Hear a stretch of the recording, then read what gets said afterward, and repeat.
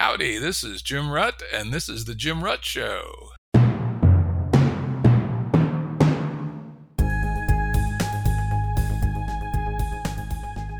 This is a Currents episode. Currents are shorter and less heavily produced than our full-length episodes and generally focus on a single topic. As always, links to books, articles, and organizations mentioned are available on the episode page at jimruttshow.com. That's jimruttshow.com. Today's guests are Daniel Fraga and Owen Cox. Daniel's the author of the book Ontological Design, Subject is Project, which, looking up on my Kindle, I found I had Kindled back in August, but I hate to admit it, haven't read it yet, but I'll get around to it. From his website, Daniel says he is a designer and theorist, advising some of the world's best-known companies on designing for artificial intelligence, immersive, and voice technologies. At the crux of his philosophies is the idea that in the 21st century, human subjectivity itself is the next frontier for the creative project, a simultaneously dangerous and exciting prospect. Yeah, it'd be very interesting. Owen Cox describes himself as a thinker, reader, and writer, and he's the co-host of the Parallax Sangha podcast. And Daniel and Owen together are co-hosts of the Techno Social podcast. So check them out. So welcome, Daniel and Owen. Hello. Hello, Jim. Hey, good to be here, or at least it might be good. We'll see how she goes, right? See how it rolls, right? As regular listeners know, I frequently reference Game B, a radical social change movement I've been involved with since 2013.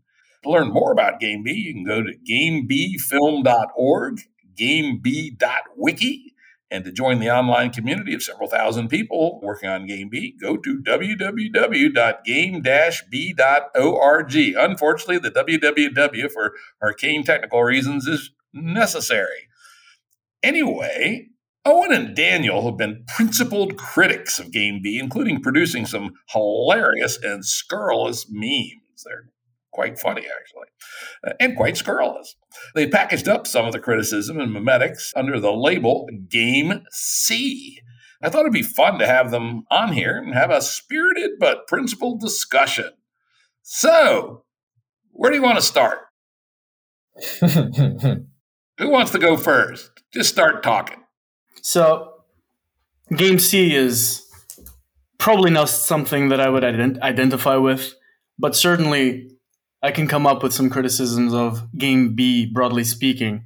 I guess that just off the bat, the main one that comes to mind is, and correct me if I'm wrong, because it might come from just a misunderstanding from my part, from this attempt to logically deal with things that are definitionally illogical. So it seems to me, like oftentimes with Game B-centric discussions, issues like libido, like the way that people have their own enjoyment, issues like the death drive, they're kind of brushed over. And the assumption is that you can logically systematize them away with a good enough system. Whereas Owen and mine's position is that these things are definitionally illogical and therefore cannot be, I guess, cast and solved away into a system. That would be just off the bat what I think. Owen, do you have anything to add to that? Yeah, I mean, plenty, right? I think the thing, Game B, or Game C rather, obviously started as a joke. The little bit of history behind it, there was an event, I won't say what event and I won't say which person, but basically it was within the broader subculture within which we exist. It wasn't explicitly Game B thing by any chance, but it was a meetup of people who have been networking through the internet to try and explore and understand and strategize and move forwards. And it had been very carefully thought through and structured and planned. And a friend of ours just spent the entire weekend drinking cognac and caused a complete havoc. And it was hilarious. And at some point, someone started saying, well, this is Game C. And it stuck because there was basically something true in what had happened there, that the asshole who decided to just get completely wasted and fuck everything up was giving voice to something that wasn't given voice or an expression in that situation. It was too well thought through. It was too structured. There was no expression of the ecstasy, the chaos, the Dionysian, you might say. And that was where we started playing around with this idea of game C, I think, as the signifier or the placeholder for all of the stuff, the dirty, seedy, and fun stuff that doesn't seem to be held or formally theorized in the ideas of game A or of game B, precisely because it can't be formally theorized. It kind of takes the quality of being a dirty joke. And of course, there's a deep truth in dirty jokes that's precisely connected up with the kind of tragicomedy of life, I think, with the absurdity of the human condition, the sort of things that the great writers like Shakespeare explore and play with that I don't think we can carefully deal with our utopian or idealistic attempts to reframe what we should do about human culture. And so game C, becomes this provocative way to say, okay, but what about the sleaze? What about the fun? What about the booze?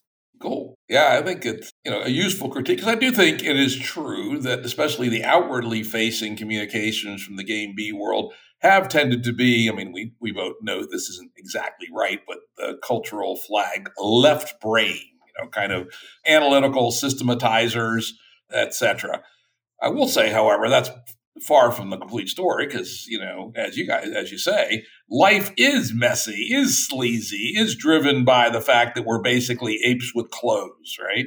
But also, I would also take your point that it's really hard to systematize that. So we've just taken it as a given that humans are going to be humans. And while we can maybe make some marginal changes in how we operate, through things like meditation, psychotechnologies of various sorts, at the end of the day, human beings is human beings. You got to deal with them as they are. And with respect to the non-normativity, I think this is a way to handle this. What you may see is non-addressing the issue. I think perhaps another way to think about it is that we have chosen a deep concept that we call coherent pluralism, that game B itself will have a very small number of axioms which are critical, such as living within the planetary limits of humanity for at least hundreds of years, for example, that everybody should have a voice in the governance of any activity that wants to call itself game B. Another one is that anyone who wants to exit a game B entity needs to be able to do so easily, without coercion, and if they have the equivalent of a capital account in the community or the business, they need to be able to take that with them. It needs to be portable, so you don't lock people in, because people will make mistakes. And this goes to the next part of the pluralism side, which was we envision game B society built up from small cells upwardly as membranes within membranes within membranes, kind of a free-forming hierarchy, but not a formal hierarchy. And it's very important that we expect these different bubbles to have different norms and values, as long as they don't violate the coherent core. Sometimes in talks I've given said, for example, I could easily imagine a proto-B, that's our name for our on-the-ground communities, about 150 people, but maybe 300, something in that range, that could be run like a 19th century Victorian middle-class suburb, with both the rigidity and the hypocrisy in place, right? And I can also imagine another proto-B run like, what was that crazy ass dude out in Oregon, USA, had his ranch, was basically a sex cult. I can imagine either of those being proto-Bs. And so we haven't systematized that aspects of life because we don't believe we can or should, and that people should decide on norms and values at the local level. But they should decide, which is kind of interesting, right? Because we're not believers. You just take a bunch of people with a bunch of different beliefs and practices, put them together into a 150-person community, and magic will occur, and they'll start to cohere. In fact, I'd like to say that there's kind of a slider between coherence and diversity. And diversity here, not in the banal nose counting method popular on college campuses today, but diversity in the real sense of fundamental differences about values and life missions and things of that ilk. Mm-hmm. And that at the level of the on-the-ground community, you probably dial in for more coherence. But within the ecosystem of multiple communities, you dial in and look for substantial pluralism so that people can come together and agree. I want to live in a sixth cult. I want to live in a Victorian 19th century middle-class suburb. Another example I use, because it's one that's often talked about in our game B space, especially by people who are parents, young parents or about to become parents, is standards for whether mobile devices are appropriate for children. I'm of the view they are not, and that giving a 9-year-old a full-on smartphone is worse for them than giving them cigarettes. On the other hand, there are folks that believe that these are incredible educational devices and culturation devices, and that there should be special Game B phones or some damn thing, which I don't know. Let's try them both, see which one works better. So I suspect that what you see as ignoring the ugly, or not ugly, because I don't think it's ugly, it's beautiful, the human, the apes with clothes aspects, the Game B approach is more to encapsulate it at different levels and leave that part to be defined by each community. Does that make sense? That does make sense. Here's where I think the paradox lies. It feels like Game B is a rather positivistic endeavor, one that, as you said, searches for coherence and may inadvertently end up producing sort of neo-Benthamisms. Jeremy Bentham, this 19th, 20th century utilitarian, guy. Yep. Precisely, right? Let's sort everything out so that society is optimal. And there's a paradox between the search for a coherent pluralism that encompasses, the real in a Lacanian sense, in one of the bubbles among many, and this other view, which is more negatological, not positivistic, that is about handling incoherence, about thoroughly exploring the necessary violation of norms. I'm sure that Owen will be able to jump in here with great examples, but I'm thinking of Nietzsche, Dionysus, Bataille, de Sade. I'm thinking about where does the concept of the psychoanalytical phallus come from? Where does the true form of charisma come from? Where does sexual attraction, any sexual attraction, come from? Well, it comes precisely from the incoherence. Even Zizek often touts about the fact that if everything was coherent, nobody would be horny. And I feel like the more we search for that coherent side of things, the less able we are to handle that incoherence, and the more out of touch we are with incoherence. And here I just want to flip the order. Whereas perhaps Game B wants to create, neat little bubbles for everything, and then have one bubble where people can go crazy in, and that's the one where the real and the seedy and the sleazy and the fun happens. I would invert that. And I would say that everywhere there is incoherence, there is violation of norms. And we must perhaps open a space within ourselves, not within societies, not within norms, not within groups. This is spiritual practice. Open space to understand that conflict is spiritual practice, that sex is spiritual practice. And only by understanding it as necessarily incoherent can we think these things through in a way that doesn't end up in what I'd say as neo-Benthamist. Interesting. That's one thing I would not have ever thought of describing Game B as neo-Benthamist. In fact, we, at least in a very peculiar sense, we might have our own functions that we're trying to optimize, but they're not classic utilitarianism for sure. In fact, we talk about if we have something sort of like a goal, it's maximizing human well-being, rather different than the mechanical and material assessments that your typical utilitarian. So in that sense, more Bentham than Bentham then. Yeah, more Bentham than Bentham, maybe. I like that. That's kind of cool. Now back to incoherence and let's say sex.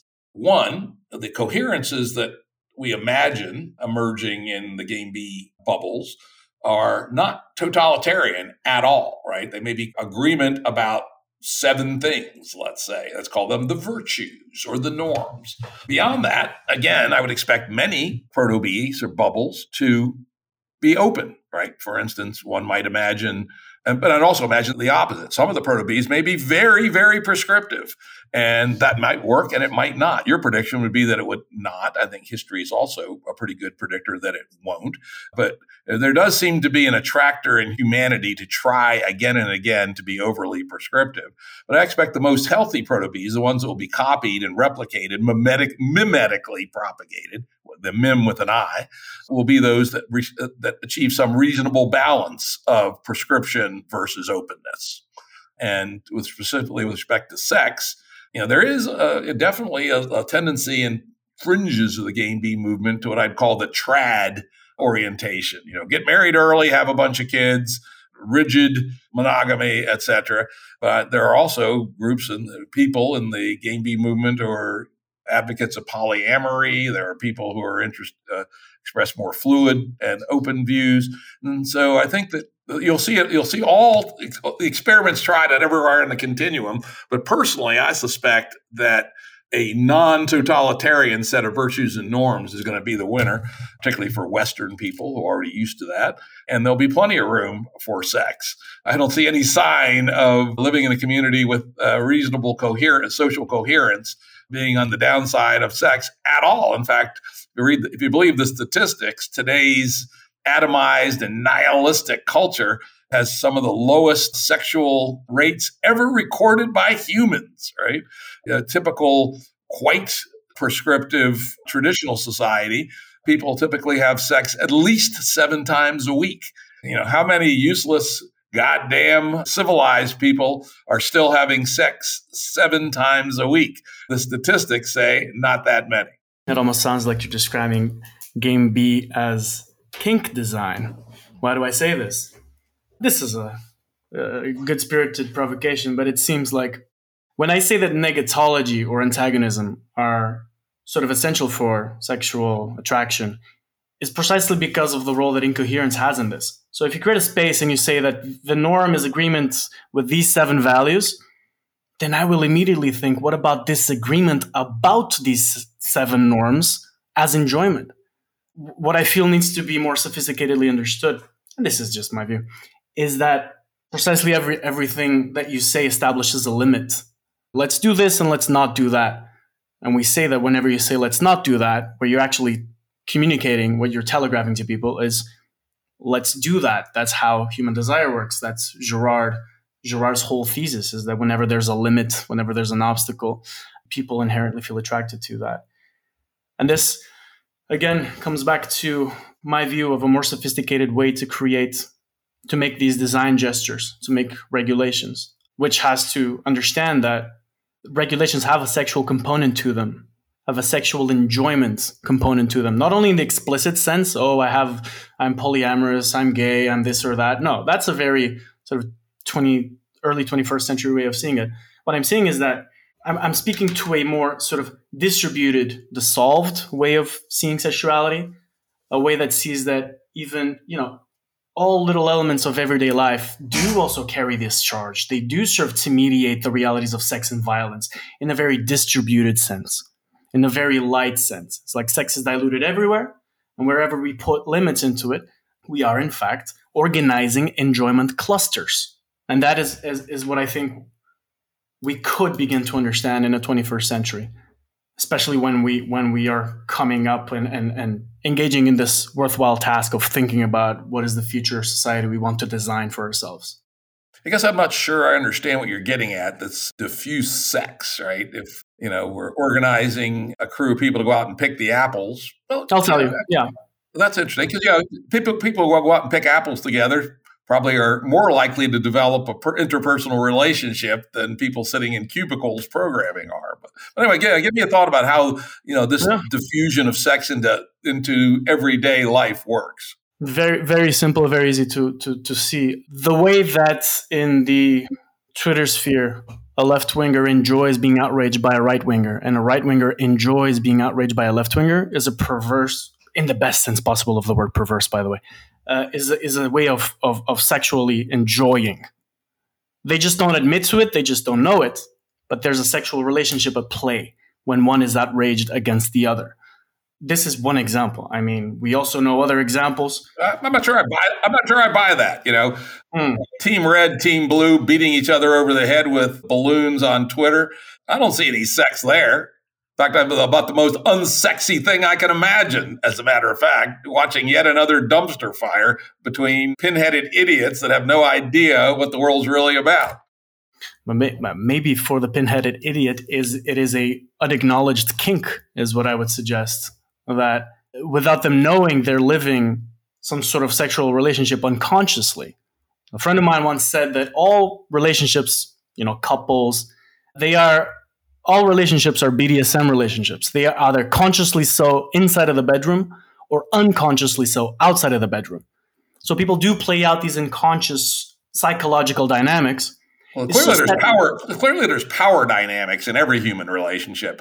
But to go from power dynamics to BDSM, I think, strikes me as more than a bridge too far. But I could be wrong.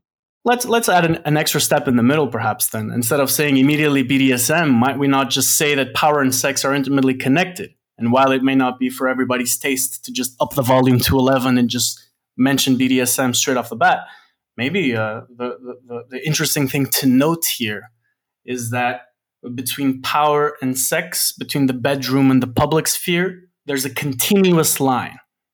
And that line doesn't have any specific limits. This idea that there's a public sphere and a private sphere is a 19th century invention that Bentham, and unfortunately, up until this point, Game B still sort of believe in. And I'm suggesting that we should be more sophisticated in understanding these flows, this continuity, this more Deleuzian way of understanding things. That, my God, when I see these debates on Twitter, it's almost like being a voyeur, and it's almost like seeing people enjoy these debates, this compulsive, nearly obsessive exploration of the same topics, the same themes, looking for the same obstacle, looking for the same person to tell them no.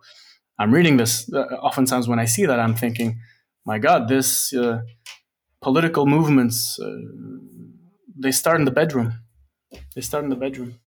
Let me come back to that. I got a specific thought I want to lay on you. But let's let Owen have a chance here. Well, I mean, to just riff on that, I think maybe there's interesting stuff to notice, for example, in the way that sexual fantasies often in some way augment or compensate for social position. So a very common one is the CEO or board member or politician who loves dominatrixes or loves humiliation type stuff. That's a really interesting example in the libidinal field, very common, men with lots of power, lots of money, who like to go into intensely submissive relationships there.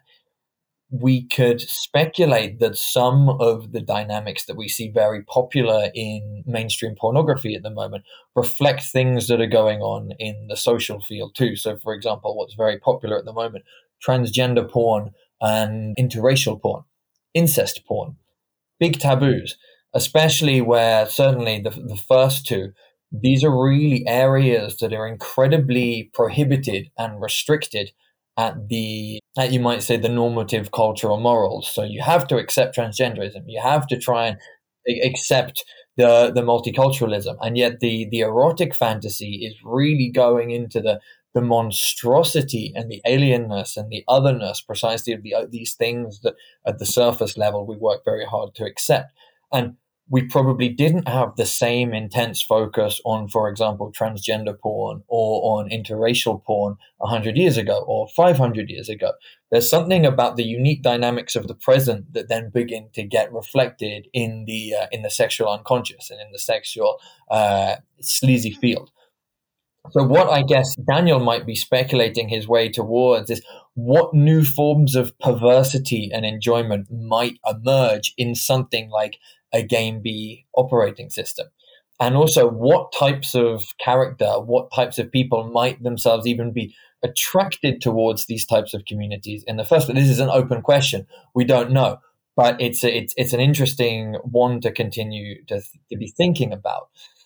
And something that's as I've just been listening, I think the experimental ethos of Game B seems very intelligent. It seems like the right way to be going forwards with this. It reminds me of what I've read about the great research programs of the 20th century, say the ARPA program, where you basically allow things to let the best work come forwards, right? And the other, as long as you can have a lot of failure, as long as some things are succeeding.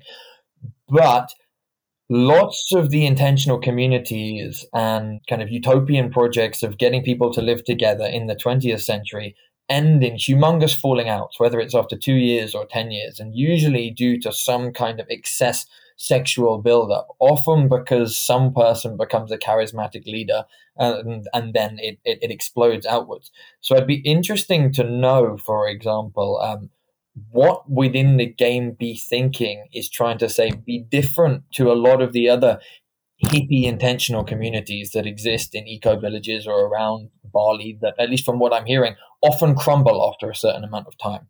Oh, yeah, there's great statistics on that most of them crumble in 2 or 3 years. A few make it 4 to 7, even fewer make it 15, and only the rarest ones make it long term. And those are generally religious, right?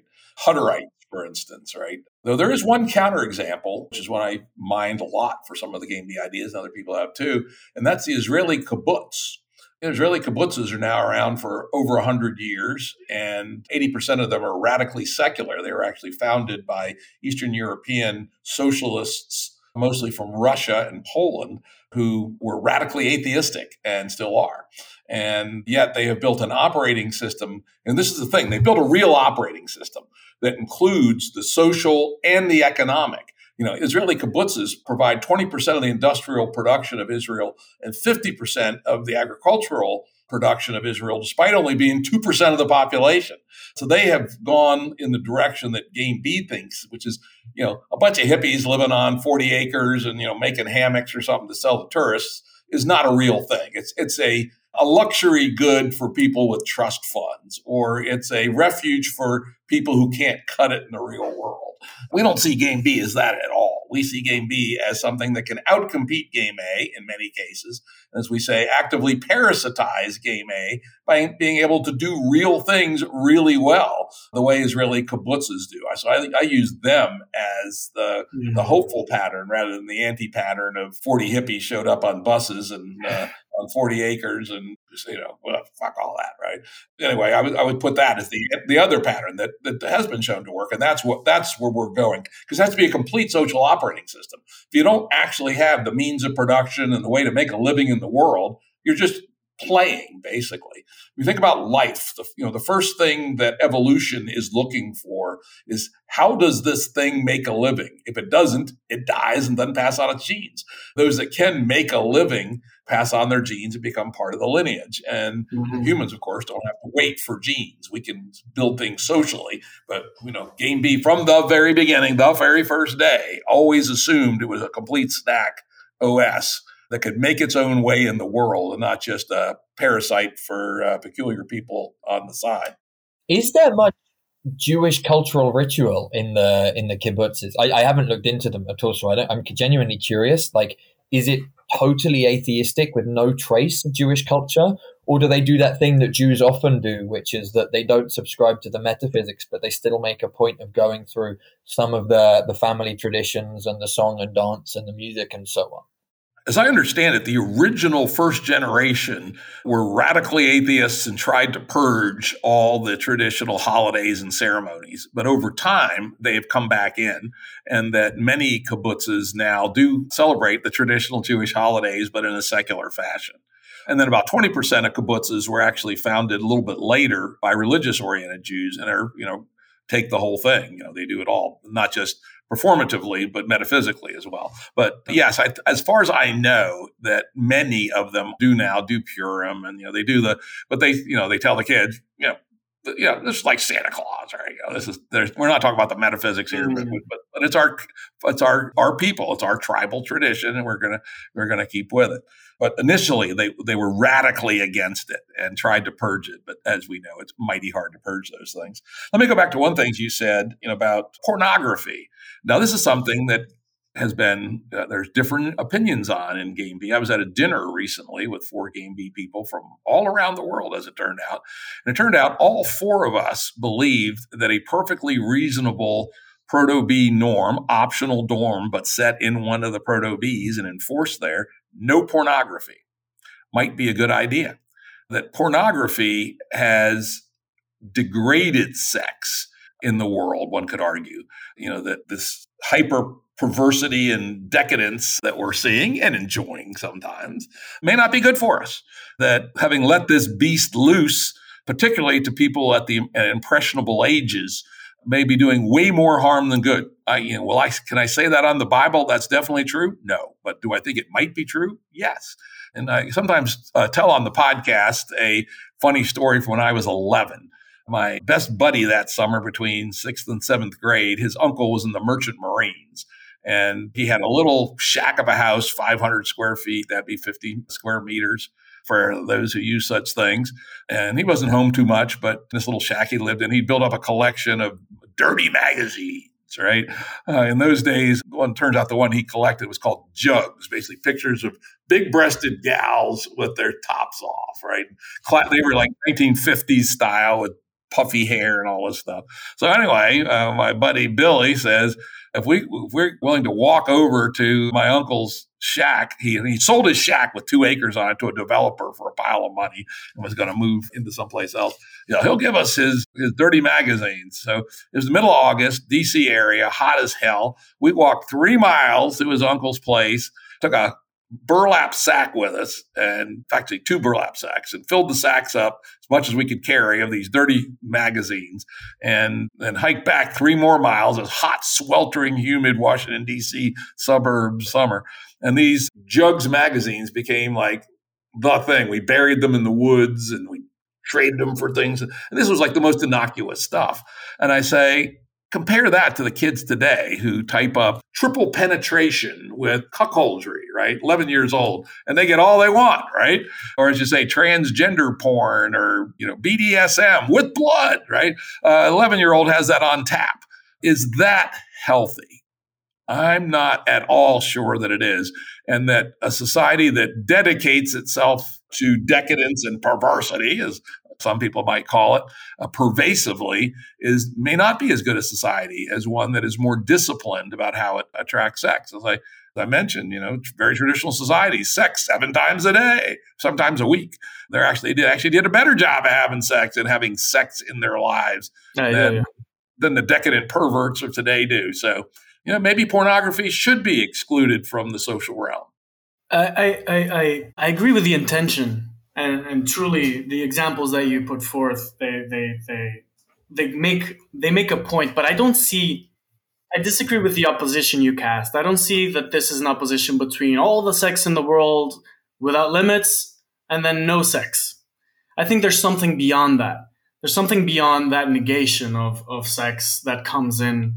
Let's create a proto-B place where people don't have access to these things. Let's enforce a very strict rule. I think what we need to do is sort of sublate this into the negation of negation and be sophisticated.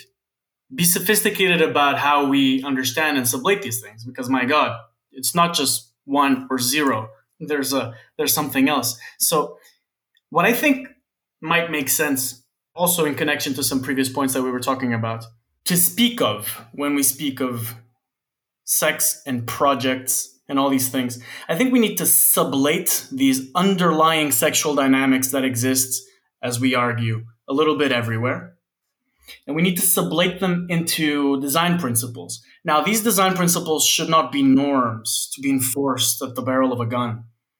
They rather should be understood as praxis, spiritual praxis. However, there's a caveat here. With a norm, you can create and instantiate a cult or a community or a government. You can create a set of laws. But with praxis requires sophisticated subjects. It requires continuous iteration. And sophisticated subjects are, developed to a position where they can understand both the rule, its negation, and they understand both of these things as a polarity they can play with and go wherever they want. So the answer is not, let's completely open up sex and make it absolutely unlimited.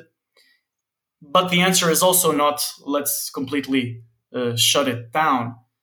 My suggestion is to understand it a little bit better as this praxis that sophisticated subjects engage in for the sake of project. Now, this connects to the kibbutz argument. What is a kibbutz?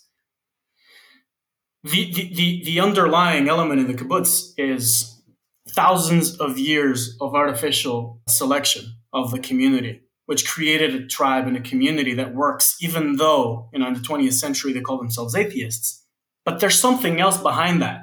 What is that something else? A specific attitude towards sex that has driven the reproduction and the artificial selection of people throughout many years. That's why it works. Simple as that. And isn't this sexual praxis as spiritual praxis? This is my connection between the religious and the sexual and the cultural. These things are all connected in many, many, many, many layers. And only, like, my argument is we should begin to understand these things as sophisticated praxis, as spiritual praxis, so that we can do project and come up with design principles with a little bit more depth than simply creating a norm and a rule and speaking in terms of thou shalt or thou shalt not. I think we should move beyond that. Yeah, of course, that's an interesting point. But one of the things you said is sophisticated, etc. Keep in mind that most people are not very sophisticated, right? You know how dull a person is with an IQ of 100? Half the people are dumber than that, right?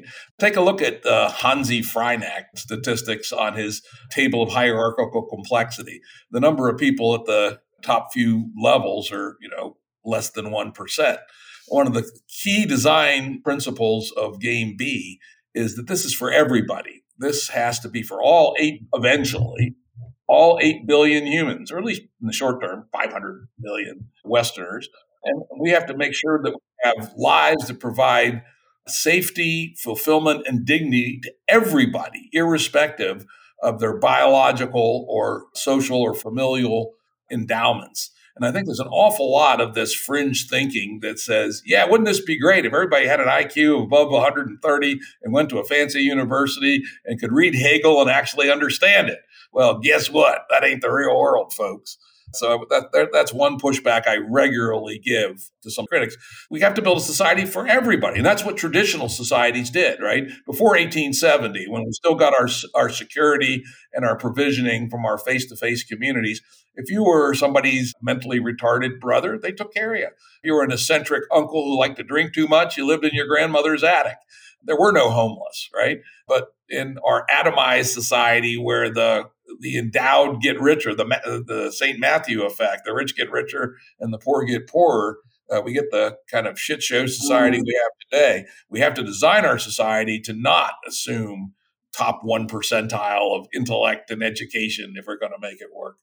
Secondly, before you go on and answer, you use 2 terms which are not going to be familiar to most of our audience, and it'd be useful to define them, and that's sublate and praxis. Would you like me to define that? Yeah, if you want to define them, and then if you could respond to the other stuff.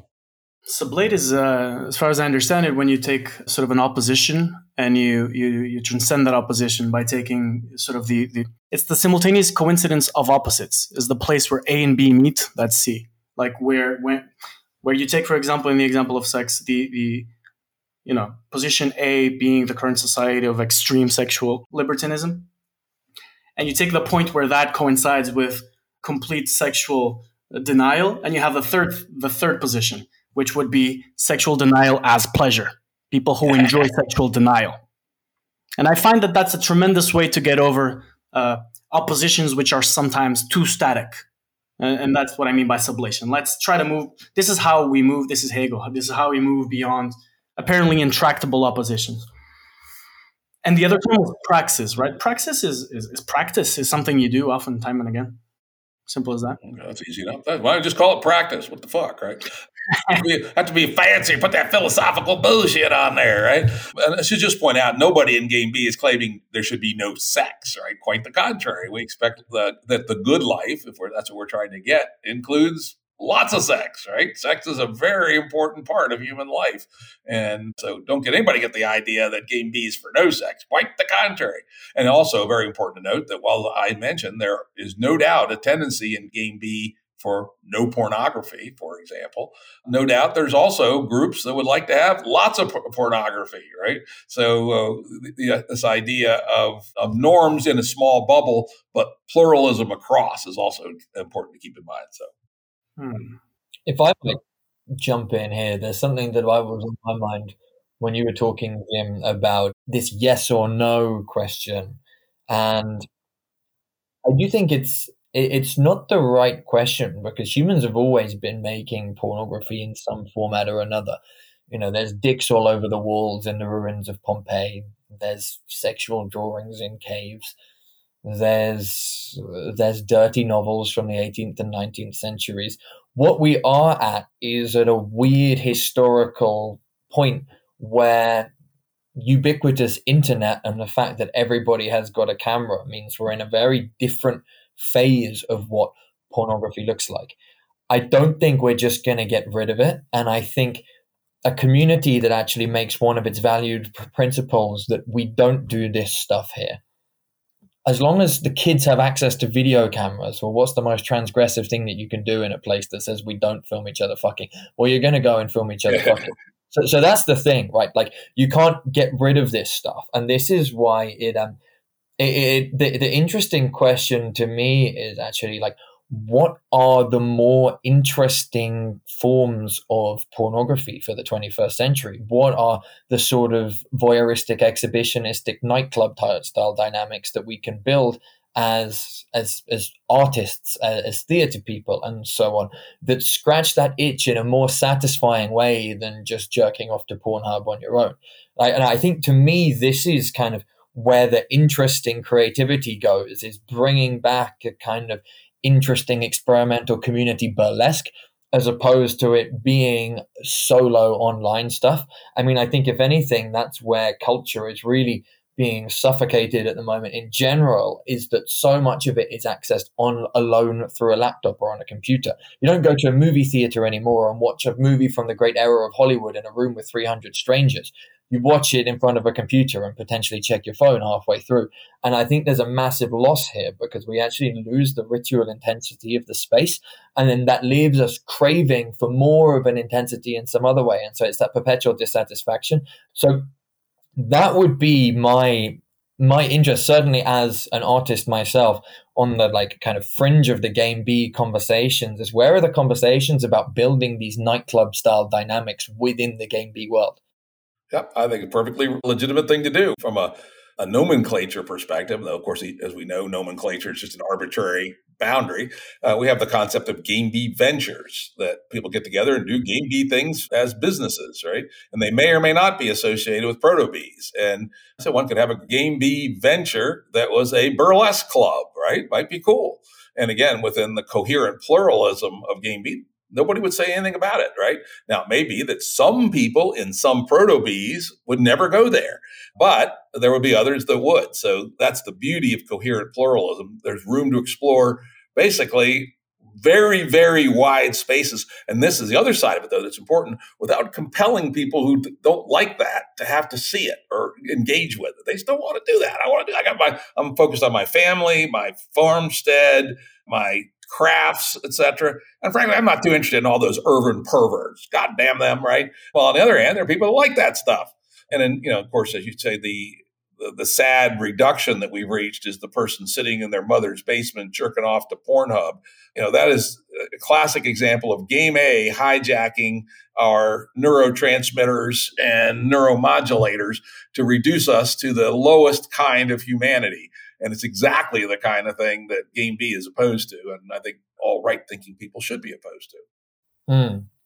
And I think maybe just kind of continuing to riff from that, part of my critiques of Game B that have come out in the videos and the conversations is that when I was paying a lot of attention to those conversations, I wasn't attracted as the sort of person who would like to go to these sort of seedy urban perversisms.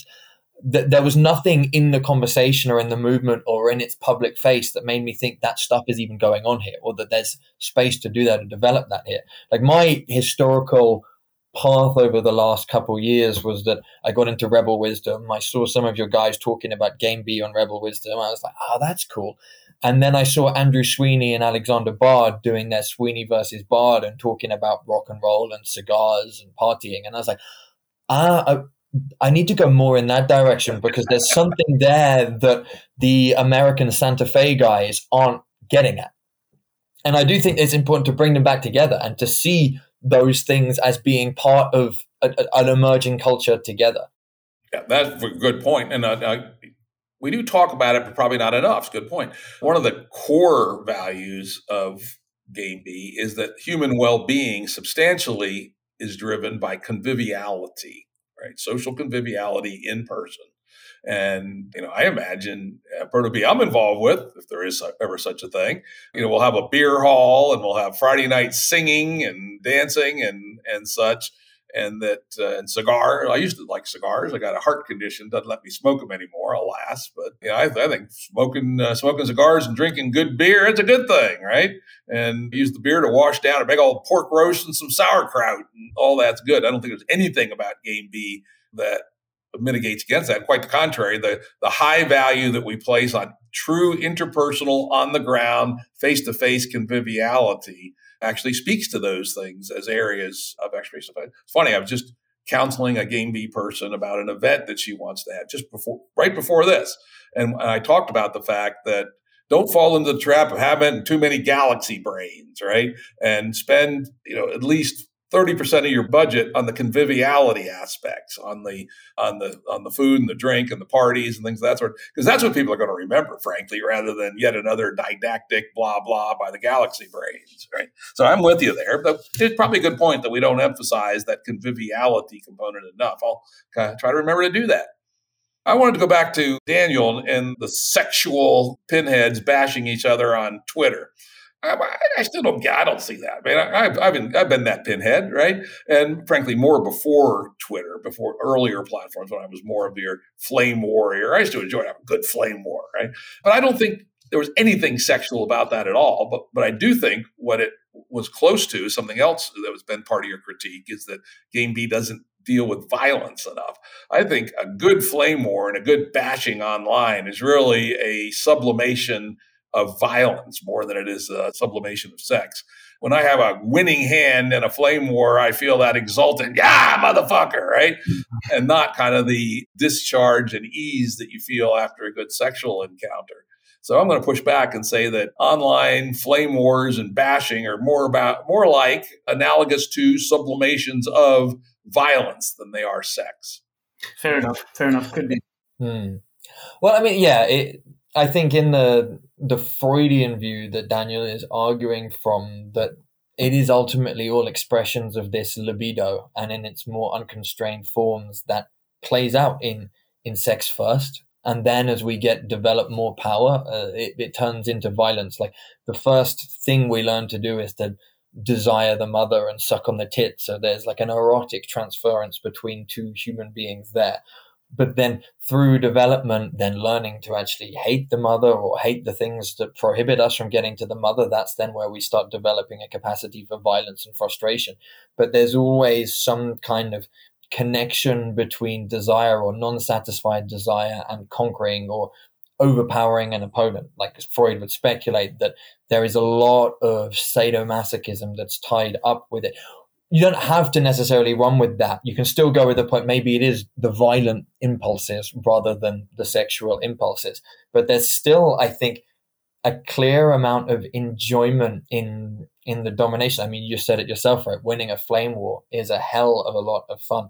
And precisely because we have the internet, you can do it without really having stakes in the game. It kind of replaces, in a sense, sport. Sports gets increasingly boring when you can have Twitter flame wars. And sports and flame wars are both sublimations of war, right? Which are violence, right? And as to Dr. Freud, being a cognitive science person, I take Dr. Freud with more than a grain of salt. I think with a whole shaker. I think of him as more of a brilliant literary figure than a scientist or a philosopher. And so, no, I don't see sex everywhere. And sometimes I like to say, Dr. Freud, sometimes a cigar is just a cigar.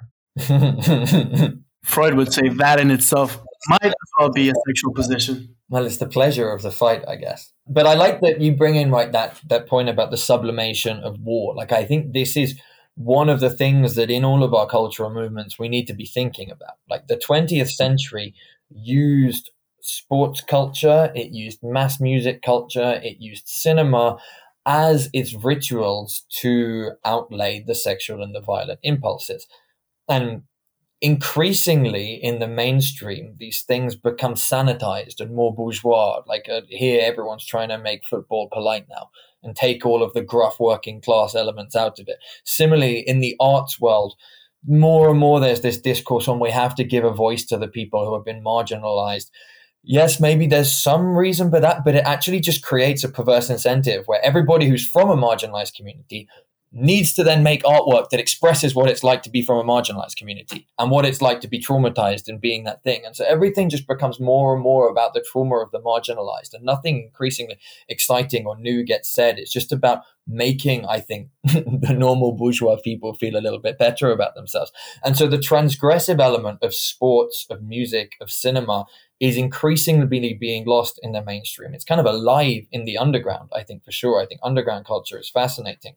What I'm increasingly curious about, and this taps into what I've been saying, is making sure that the worlds that are developing through the internet, stuff like Game B, taps into that electric, transgressive energy of the underground culture that is the sublimation of war and sexuality. So we actually have ritual spaces to get that Aristotelian catharsis, you might say, and not just end up walking around stiff and neurotic like I think more and more people are without even really realizing it, because there is no good outlet. Game B is the opposite of that. But for instance, two of our experts on Game B education, they ran a school, what they called real learning, which was quite unstructured. And when I first met them, I asked them about fighting. One of my big objections to American culture today is they don't let kids fight anymore, right? When I was a lad, everybody fought, right? Boys, girls, you didn't fight all the time, but you fought, right? And truthfully, losing a fight had no great disgrace. The only thing that had disgrace was refusing to fight. And particularly for adolescent boys, say 11 to 15 or 16, if they don't fight, they don't learn how to be human beings, right? And I've often postulated that the school shooting epidemic has come around because you won't let boys fight instead, right? Because if you fight, you know that the limits are, right? In my hometown, it was informal. We call it the code, right? If you're fighting with somebody from your town, you can't stomp them when they're on the ground, right? If they stay down, fight is over. You can't gouge eyes. You can't tear off ears, right? There were definite limits. And never, never, never could you produce a weapon. Anybody who produced a weapon in a fist fight was excommunicated from the community, essentially. No one could not imagine a worse sense. So anyway, I asked these two education experts about fighting. They said, oh yeah, in our school, if two kids have a real gripe, what we did is we give them big boxing gloves, big puffy 16-ounce boxing gloves, and said, go outside and settle it and we'll watch, but you can have at it, right? And I thought that was very interesting, because I will say in our kind of street level fighting, people did get teeth knocked out and, jaws busted and stuff like that, which is probably not optimal. And so turning this into a more ritualized form of violence that was a bit safer, I thought was a very interesting move. Another Game B adjacent thinker who I think very highly of, a guy named Tyson Yunkaporta, also is a strong believer that ritualized violence probably should be part of many communities. Some may opt out, rigid pacifism and, that kind of stuff. That's another way to organize this. Mm-hmm. You can imagine proto-Bs that say, hey, no violence at all. We just don't like it. But, my own bet is going to be, put it this way, an interesting ingredient to emergence is to allow ritualized violence in a way that's physically safe, but allows that natural primate mammal desire for conflict to occur. Absolutely. I agree. Perhaps before prescribing how the form of this ritualized violence can be, perhaps we need to understand a little bit deeper where that violence or the sexuality comes from and how it plays out at a deeper level. That would be perhaps my only point. Because, for example, Jim, you mentioned school shooters. We know that school shooters typically, nowadays, they're said to belong to this group of people called the incels, the involuntary celibates. And that part of why they're so, they have such a disaffected profile with society comes from their sexual position. They, for some reason, in 2022, they cannot find any partners to have sex with or to have romantic relationships with. And this ends up manifesting itself in these horrible things like school shootings. So my point here is that in order to design and to create a project for Game B spaces, and in order to design social containers that can ritualize these deeper impulses of people, I think it's really, really important to understand the unconscious sexual and violent dynamics that are at play so that these containers can tenably give way and sublimate them in a good way, in a way that, that it wouldn't work the same way today as it did in the 1950s, these containers, is what I'm saying. And so that's why I would even argue that to understand these unconscious sexual dynamics, it is important to go back to a guy like Freud or Lacan or a Zizek to properly bring into this practice of designing social containers, to bring this psychoanalytical angle to it, so that when we design them, they take into account these oftentimes hidden motivations behind people's actions. Yeah, any thoughts on how one might go about operationalizing that? Hansi Freinack, Yeah. we know who he talks about, he talks about Yeah. education ought to include strong teachings about how to have a relationship. There ought to be dating mentors for 14 and 15-year-olds. I think that's probably a good idea in terms of not having sex. Back in my day, very few people had sex before they were 16 or so. That was, so we were all incels, right? We didn't go shoot up the school.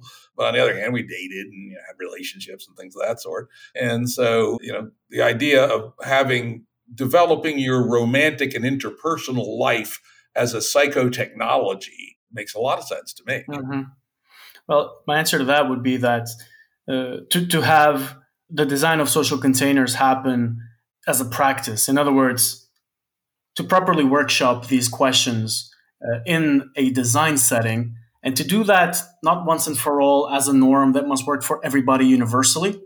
That is coming back to something you said previously, Jim, that Game B is coming up with norms that should work universally. I disagree with that. I think that I'm a designer, and I think design is inherently discriminatory because it says yes to some things and no to other things. And I think that if we are to make something work, it must work in a specific container for some people and not for others. We're speaking in one language, not in another language. The way we speak is inherently discriminatory to non-English speakers, for example. And so my point is that, first, as designers, we must be humble and forfeit the tendency or the vice of universalism, which is a very fashionable thing to say nowadays. But yeah, we're not designing the universal norm. We're designing for particularities. And we know this, right? There's a lot of different proto-Bs. But in each of these proto-Bs, the way that these norms are approached, that approach, in my view, is not a legislative act. I'm going to be biased here. It is a design act. It's something that needs to be workshopped with a lot of different people, with the typical profiles of the users in mind, of the typical inhabitants of these communities in mind, right? What works for you might not work for me, etc. And then just workshop those hard questions time and again. The reason why Hansi says that people should have dating coaches is, and I say this as in a positive sense, is because Hansis are Scandinavian. There's nothing closer to a proto-B society than Scandinavia. Everybody looks the same. Everybody thinks the same. It's very rich. It's a perfect playground for that. But it works precisely because it's so closed and contained. Whereas in order to experiment some of these prescriptions in other places, you cannot just copy-paste the prescription and apply it somewhere else. No, you have to workshop it. You have to understand the people. And so this is why I advocate for ontological design. The whole premise is that you need to have a design practice behind this, in the same way that you would also workshop other products, digital experiences, etc. So, or how you decide how you run your farm, right? You have to design that. Yeah. And I do think we are not prescriptive in how a proto-B develops its emergent governance, right? Hopefully there'll be some templates eventually. Say, hey, here's some things that have worked elsewhere. Take those. But we do assume that the actual people on the ground that are forming a proto-B will cooperatively and emergently create their own governance structure. And that might include bringing in outside experts who have design skills with respect to community governance and community dynamics. So I don't see any conflict here. I think that's perfectly compatible with how we have envisioned Game B's coming into being. People who are going to live there, or at least the founders of the community, make some collective decisions on how they're going to operate. Now, back to the universals, I will push back on that a little bit. As I gave you a list of three universals, a very small list, one of which is that we live in balance with Mother Nature, with the nine planetary boundaries are useful examples of that. I'm going to put a flag down and say, God damn it, that's a universal value, period. Can't violate that one. And the reason is the concept of subsidiarity, which is important in Game B, which is rules and decisions and actions should be pushed down to the lowest possible level that are relevant to the problem being dealt with. Well, it turns out that the survival of humanity on Earth is a planetary level issue. And so therefore it is appropriate to have a planetary standard that thou shalt not violate the 9 planetary limits, right? And I'm fine with that. I'll stand on that one. Yeah, I'm with you. But I think I'm with you, but we have to include within the fact that is like our friend Alexander Bard would probably say, an imperialistic stance, right? America right now sets the global rules, and we have a relative degree of peace and stability with it. I'm cool with that. It seems to be crumbling on the fringes at the moment with China, with whatever the fuck's going on in Ukraine. But I think in order to be taking that sort of global governance perspective, there needs to be also the readiness to fight over it. Yep, but transgressors will have to be punished. Yeah, on the other hand, American hegemony is not going to last, at least under our model. Our model says that today a typical American burns about 12,000 watts continuous power, implicit in the products they use, their transportation, their house, etc. A person in Angola, about 500 watts. A person in Sudan, maybe 1,100 watts. A person in Bolivia, if I remember the numbers, 1,500 watts. And if you run the numbers and do some attempts at simulation of what we could get to in 50 or 60 years in terms of renewable energy, non-carbon, carbon renewable, et cetera, it kind of looks like 3,500 to 4,000 watts per person for the world. And another part of the Game B ethos is that over 2 generations or so, the West and the rest should asymptotically approach the same number of energetic intensity in our society. And that's going to be a big move for US, Australia, and Canada, who are the biggest offenders, only slightly less so for Europe and a bit less so for Japan. But it's going to be a big boon for everybody else in the world. And this is going to require a gigantic change in mindset. Americans, Europeans, they're not ready to give up their Mercedes and their 300 square meter houses, this, that, and the other thing yet.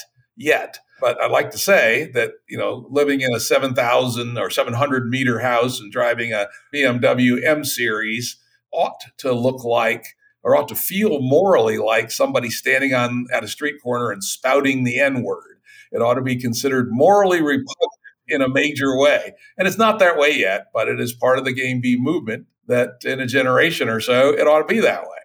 But see, Jim, here's where I come back to perhaps the critique I was making previously.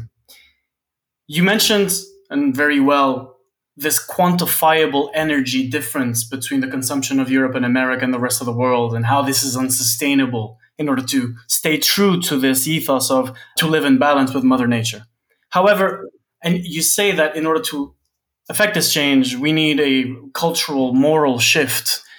I do think, however, that the problem and the question of the moral shift and cultural shift that, in your words, must happen, that is a question that Game B does not understand. And because it does not understand, it falls back to these atavisms, which are almost like Protestant moral guilt games.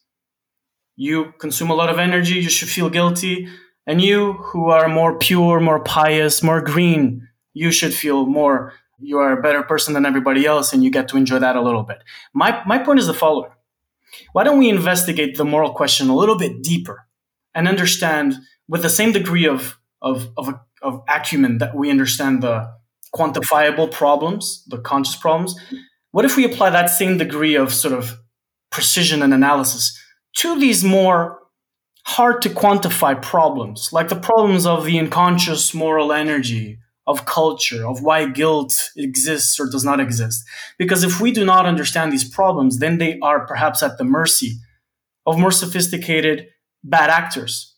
When a Hitler or a Trump rouse the masses with their incendiary speeches, what are they doing if not tapping into the vast reservoirs of unquantifiable unconscious energy?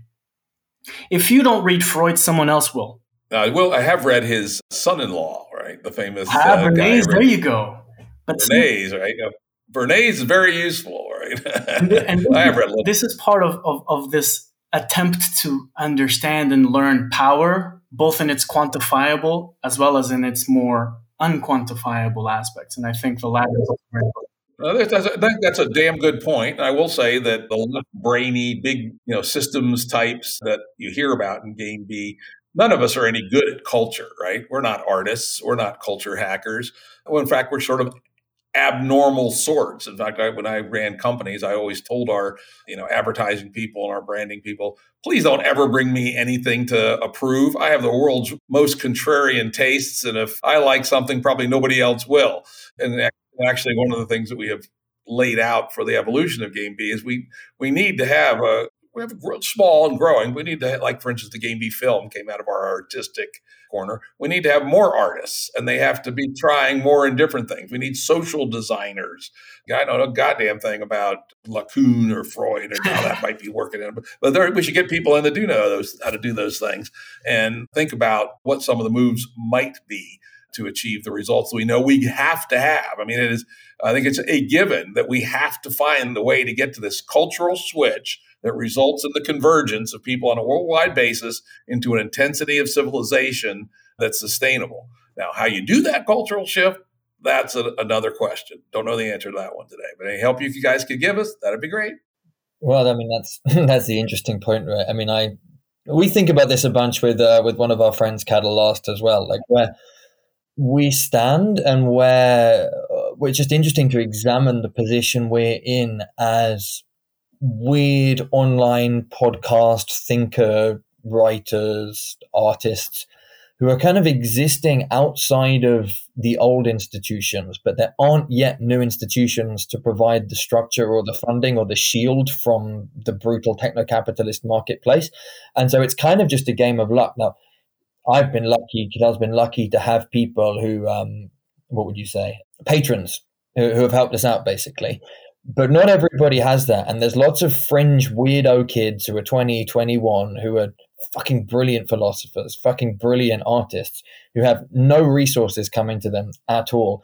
And there don't even appear to be the structures that can hold them and give them stuff. And this is where, I mentioned earlier that I'd been researching that ARPA project. I found that fascinating. And I think one of the things that's desperately needed for this cultural shift is just more institutions that can hold weirdos doing weird creative projects that we don't know exactly how they're going to be useful yet.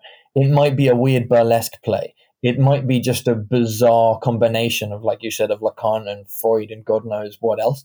And if we don't have that, then it's just going to be a selection for the tiny minority of people who already have the resources to do it, who are able to balance their time between a job in a tech company and doing this sort of stuff, or who are lucky enough to find the patrons. And this is something, this doesn't exist yet, but I think it rapidly needs to exist, as well as, say, proto-B type structures that are actually trying to do on-the-ground community building. I think we need things that are probably more like distributed research organizations that can fund stuff like this. Yep. And absolutely, 100% agree. And in the Game B game plan are pools of money for creators. Because Jordan Hall, one of the key Game B thinkers, has laid out the very interesting and important distinction between rivalrous economics and non-rivalrous economics. In shorthand, a rivalrous economics is about things like a ham sandwich. Either you eat it or I eat it. Well, a non-rivalrous good is one like, say, an MP3 file that it costs almost nothing to duplicate. And it seems obvious that to maximize the value of these things, anyone who wants an MP3 file should have one, whether they can pay or not, right? And on the other hand, producers need to get paid. And so we've done some work on what does an ecosystem look like whereby people are paid not on how many copies of their MP3 file went out into the world, but by essentially the decision of individual people to cast their vote for the allocation of the resources from this pool. Say they might be funded by a bunch of proto-Bs to go out and fund various artistic and other kinds of creative and scientific endeavors. Absolutely. We had some conversations about 6 months ago about that. And I suspect we'll see that restarting again to literally set up a funding pool for artists and creators in and around the community. I think it's important to include the around part. We don't want this to be too self-referential. Anyway, guys, I'm coming up here on my time limit. Any final thoughts, last few minutes? Well, maybe I'll just reiterate a little bit of the thing that I've been speculating and aiming at in this conversation, kind of reaching the conclusion that there is something in culture, in the intangible assets of culture and morality, that moves in strange ways, but also holds the promise of incredible leverage. The stone, the what do you call it? The Archimedean point on which you can lift the whole world. The lever and the pivot, right? Exactly. The pivot of the lever that will lift the world is, in my view, something intangible, cultural, moral, psychological. It exists in the hearts and minds of people, and in order to move the projects that Game B has, and which just the impetus of doing a project is in itself fantastic. The leverage for that, in my view, exists in the hearts and minds, and that is my point. That is my sort of final point. Okay, great. Owen? Yeah, and for me, I mean, it's a pleasure to meet you at last, Jim, rather than just casting trash at each other on the IDW. And and I think that this last point that I was just touching on is important for me. Like, we've got projects, we've got guys, like projects like the Parallax Sangha, like Philosophy Portal that Cadell runs, that have got multiple young guys within them that just need some kind of structure and money to hold them for a year so they can do some weird shit. And so if these conversations around arts and culture funding institutions are getting up and running, give me a call. All right. Sounds cool. Yeah. I think we had a good conversation. As I'm sure the audience will realize, we did so respectfully. And when we disagreed forthrightly. And I think we actually modeled how to do this fairly well today, fellas. Thanks. Thank you, Jim. Yeah, so it was Owen Cox and Daniel Fraga. This was great. Look forward to chatting with you all in the future. Thank you so much. Bye-bye. Likewise, man. Take care. Audio production and editing by Andrew Blevins Productions. Music by Tom Muller at modernspacemusic.com.